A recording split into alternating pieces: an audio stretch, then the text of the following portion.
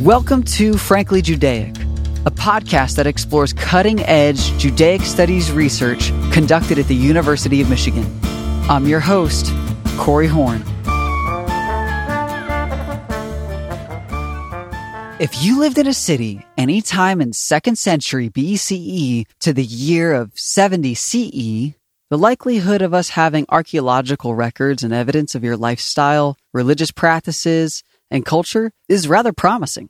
However, if you lived in a rural area or village, there's a good chance all of that information is still sitting under a couple thousand years of earth. So over the years, we've sort of accumulated a lot more knowledge about ancient cities than we have in the rural areas.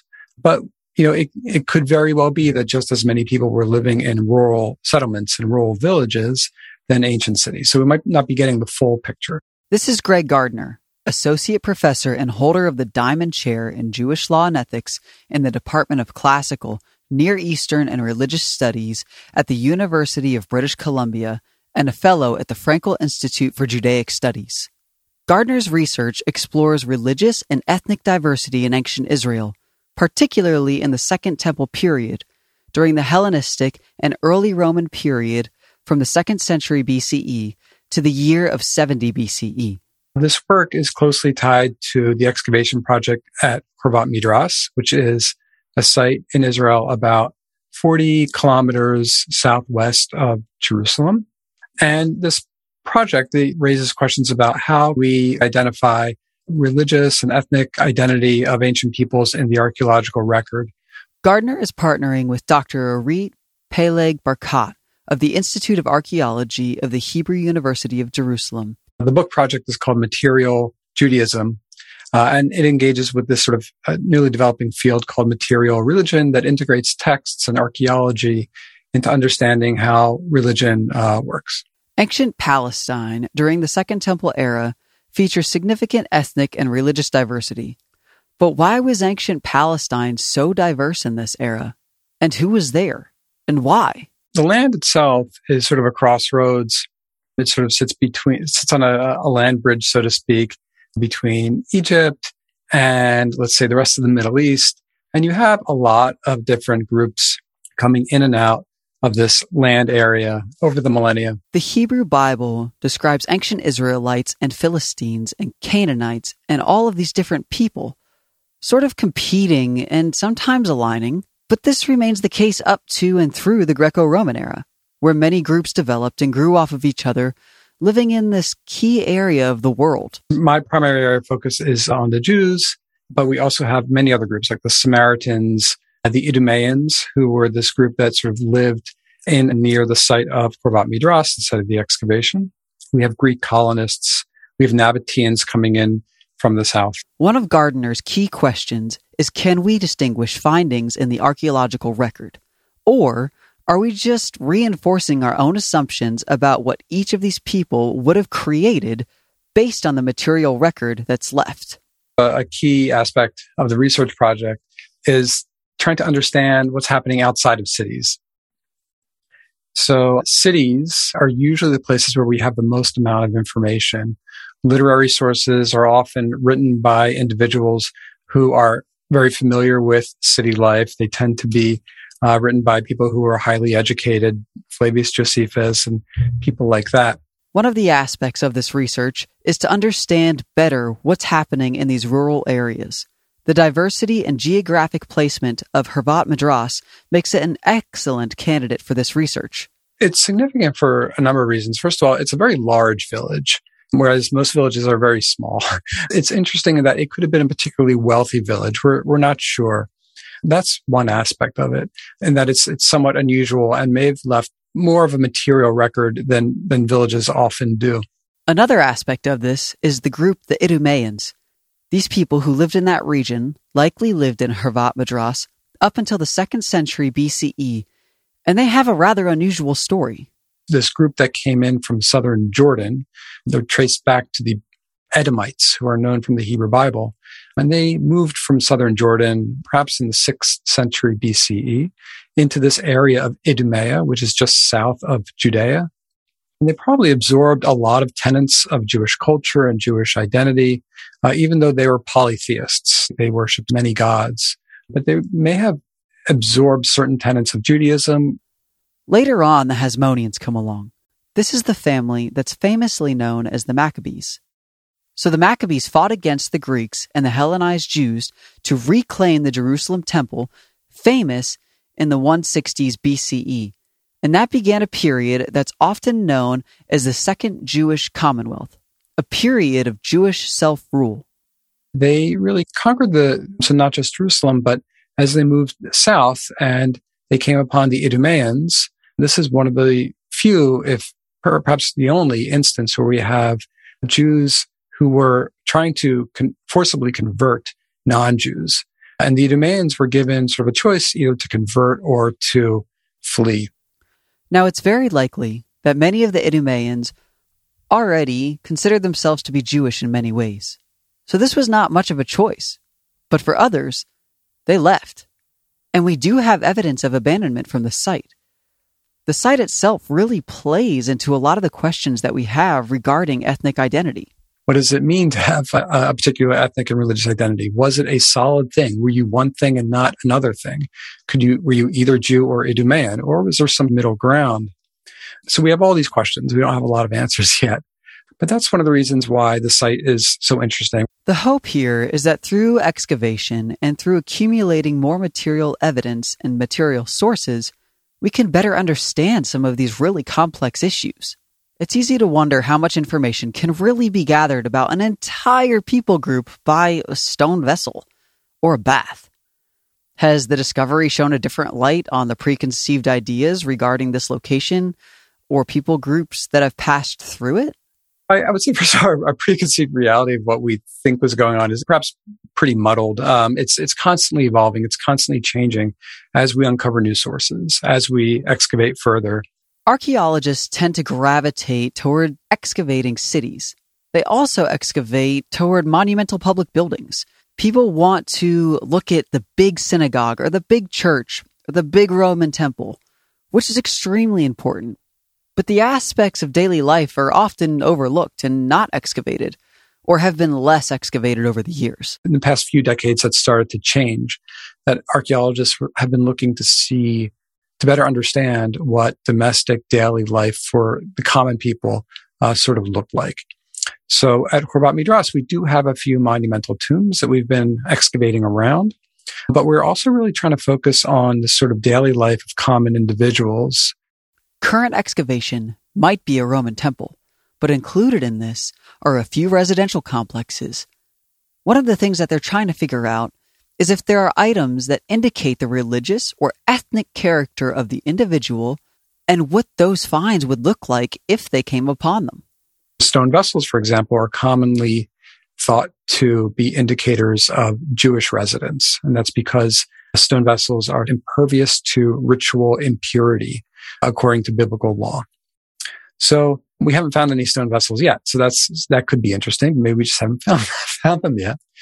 One piece that was discovered in the project is called a mikveh. A mikveh is an immersion pool where one would dip oneself fully immersed and rid themselves of ritual impurity. Immersion pools are common still in synagogues today. It's not clear, though, whether these pools are for ritual purposes or just for bathing purposes, or maybe even for water storage purposes. And to what extent have scholars sort of presumed that when they find a ritual pool, that is evidence of Jews and Judaism living there? And to what extent is that just circular logic? This pool must be evidence of Jews, therefore we knew Jews lived here, and so on. Another thing they tend to find is artifacts that have symbols on them. One of the items they found is a ceramic oil lamp with a decoration on it that appears to be a menorah, the 7-branch candelabrum that was once in the Jerusalem temple. This is usually considered to be a sign of Jews and Judaism. We also found oil lamps that were decorated with images of animals and other living creatures. And that is often thought to be in violation of the second commandment in the Hebrew Bible, So the question is, was everyone necessarily following the Hebrew Bible to the letter? Were they? And these are, this is evidence of both Jews and non-Jews, polytheists living in close proximity. So there's a lot of questions, but not a lot of answers yet. So it stands to reason that there was a lot of intermingling, both conceptually, ideologically, as well as biologically. This also pokes at another presumption about what people thought about rural living. There had been this understanding, and perhaps it's based on the sources, and perhaps it's based on people's preconceptions of what sort of modern cities look like. And the idea was that cities are cosmopolitan and diverse, whereas villages tend to be sort of monolithic and occupied by one religious ethnic group or another, but not more than one or two. And that's just not the case. It seems the case is fluidity, both in terms of who was living there as well as the people themselves. People seeing their own identity in a fluid term. It's kind of hard to tell. We find an oil lamp that has sort of an image of a living being. Is this a Jew who didn't care about the second commandment? Is this a Jew who cared about the second commandment, but was applying it in a way we didn't expect? Is this a non-Jew? Is this somebody who thought of themselves as something in between? We're not sure. One of the main factors in this fluidity of culture comes from the Hasmoneans. The Hasmoneans came to power on a call to arms that said, we need to stand up for Judaism against Hellenism. Then, they put forward this idea that they were the representatives of Judaism and they were going to fight off the evil foreign Hellenism. That's sort of, the myth of Hanukkah, the holiday of Hanukkah, that it's Jews versus Greeks. That's the propaganda, essentially, that the Hasmoneans put forward. But when you dig beneath the surface a little bit, Hasmoneans themselves were very Hellenized. And when you say Jews versus Greeks, you're talking about Maccabees and Hasmoneans versus sort of Greeks, but also against many Jews who were thoroughly Hellenized. As we move beyond the first generation of Maccabees to the leaders of the dynasty throughout the years, we see more and more how thoroughly Hellenized the Maccabees themselves were. When they come down to a site like Horvat Midras and basically put forward this line of either convert or leave, you wonder what's really going on. Is this about Judaism fighting off what they perceive as foreign influence and Hellenistic Hellenizers and that sort of thing? Or is this really just about political and social and economic and military power expanding the borders of the country? This was a very significant period. The Second Jewish Commonwealth lasted for roughly 100 years from the time of Hanukkah to the year 63 BCE, when Rome started to conquer the whole Near East and began to back certain rulers in ancient Palestine, effectively ending Jewish self-rule. One of these rulers that they backed is a fellow by the name of Herod the Great. And Herod's pretty widely known. He's mentioned in the New Testament. He's also known as a great builder. He doubled the size of the Temple Mount in Jerusalem. And he gave the Temple Mount roughly the same size and shape that it remains to this day. Herod was backed by the Romans, and he was a powerful ruler with a mind for expansion. He was Jewish, and he was also Idumean. He was Jewish because he was Idumean. He may play a role in this site as well. When he comes to power, either he or his descendants, it seems, refounded the village. So the village was abandoned after the Hasmoneans came down, and then it was refounded probably in the late 1st century BCE, early 1st century CE, under Herodian rule. And Herod may have had a special connection to this site because he was Idumean of descent. It could be that Herod set this land up for his family and friends to have their own tombs and monumental architecture. This is the bridge of how we get from the Hasmoneans, who are key figures in Jewish history, to Herod the Great, who is the key figure in Jewish and even early Christian history. All of this history ties directly to Gardner's growing area of scholarship called material religion. Scholars who are working on it are working on all areas of religious studies, from modern Christianity to just about anything. And it's this combination of visual cultural studies, sort of art history and anthropology and religious studies. And the idea is that not everything that is meaningful or important to a religion is written down. And objects play a really important role in the creation of religious identity and religious expression, not only the objects themselves, but also how these objects are used. Bodily acts are performance, or what you do with an object. For example, every Friday night is marked by the kindling of 2 candles that are held in valuable metal stick candle holders. In many ways, this is a very powerful symbol. The lighting of these lights marks the onset of the Sabbath. And there is a prayer or blessing that goes along with it. But it's these physical acts using physical objects that convey more than just the words in a text itself. I'm trying to apply some of that to ancient Judaism, trying to understand how all these pieces work together or don't work together. The goal here would be to find some pieces in the ground that indicate some form of religious identity or religious practice.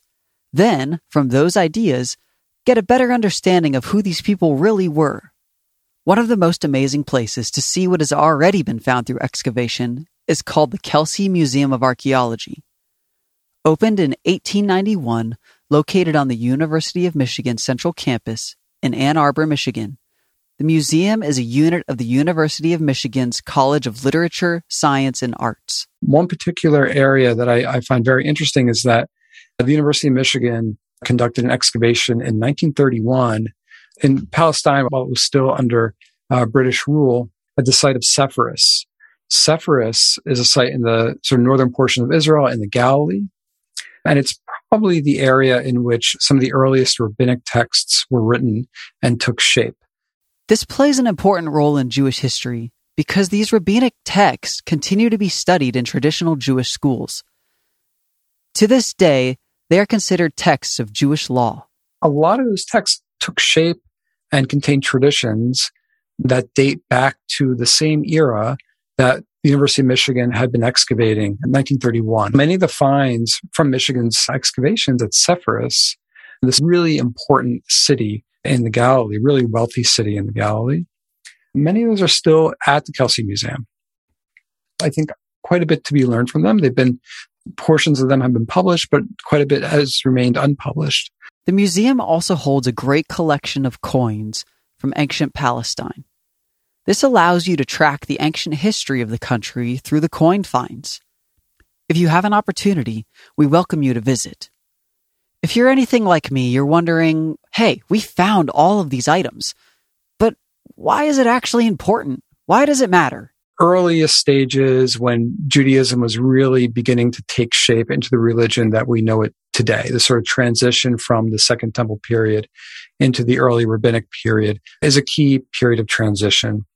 People who are interested in the study of early Christianity as well. The early Jesus movement, of course, grew from individuals who were Jewish. So understanding the world that they came from. Religious studies are still mostly focused on written text, and Gardner is trying to show, along with the scholarship on material religion, how religious objects and performance, tied to material, play an important role. But there's also something else. Excitement of discovery. We don't really know what we're going to find until we start digging beneath the surface. But that's always exciting. And I think even people who are not necessarily interested in ancient history, ancient religions, can easily get caught up in the excitement of discovery and revealing of things that were previously beneath the ground and unknown. The excavation at Horvat Madras is scheduled to resume in the summer of 2022 with students from the University of British Columbia and the students from Hebrew University of Jerusalem. A lot of planning and careful research has to be done ahead of time, so the team has a sense of where they'll be digging. They need to confirm that people were actually living there. The remaining efforts of this excavation will be focused on places they already started. Pretty confident that we're going to keep going and keep finding stuff. But of course, unexpected things happen. We've yet to come across an area where there was nothing, but making adjustments along the way is always part of the experience. You've been listening to Frankly Judaic, a production of the Gene and Samuel Frankel Center for Judaic Studies at the University of Michigan. The executive producer is Scott Spector. You can find and subscribe to Frankly Judaic anywhere you get podcasts. If you like the show, please leave a 5-star review. Thanks for listening.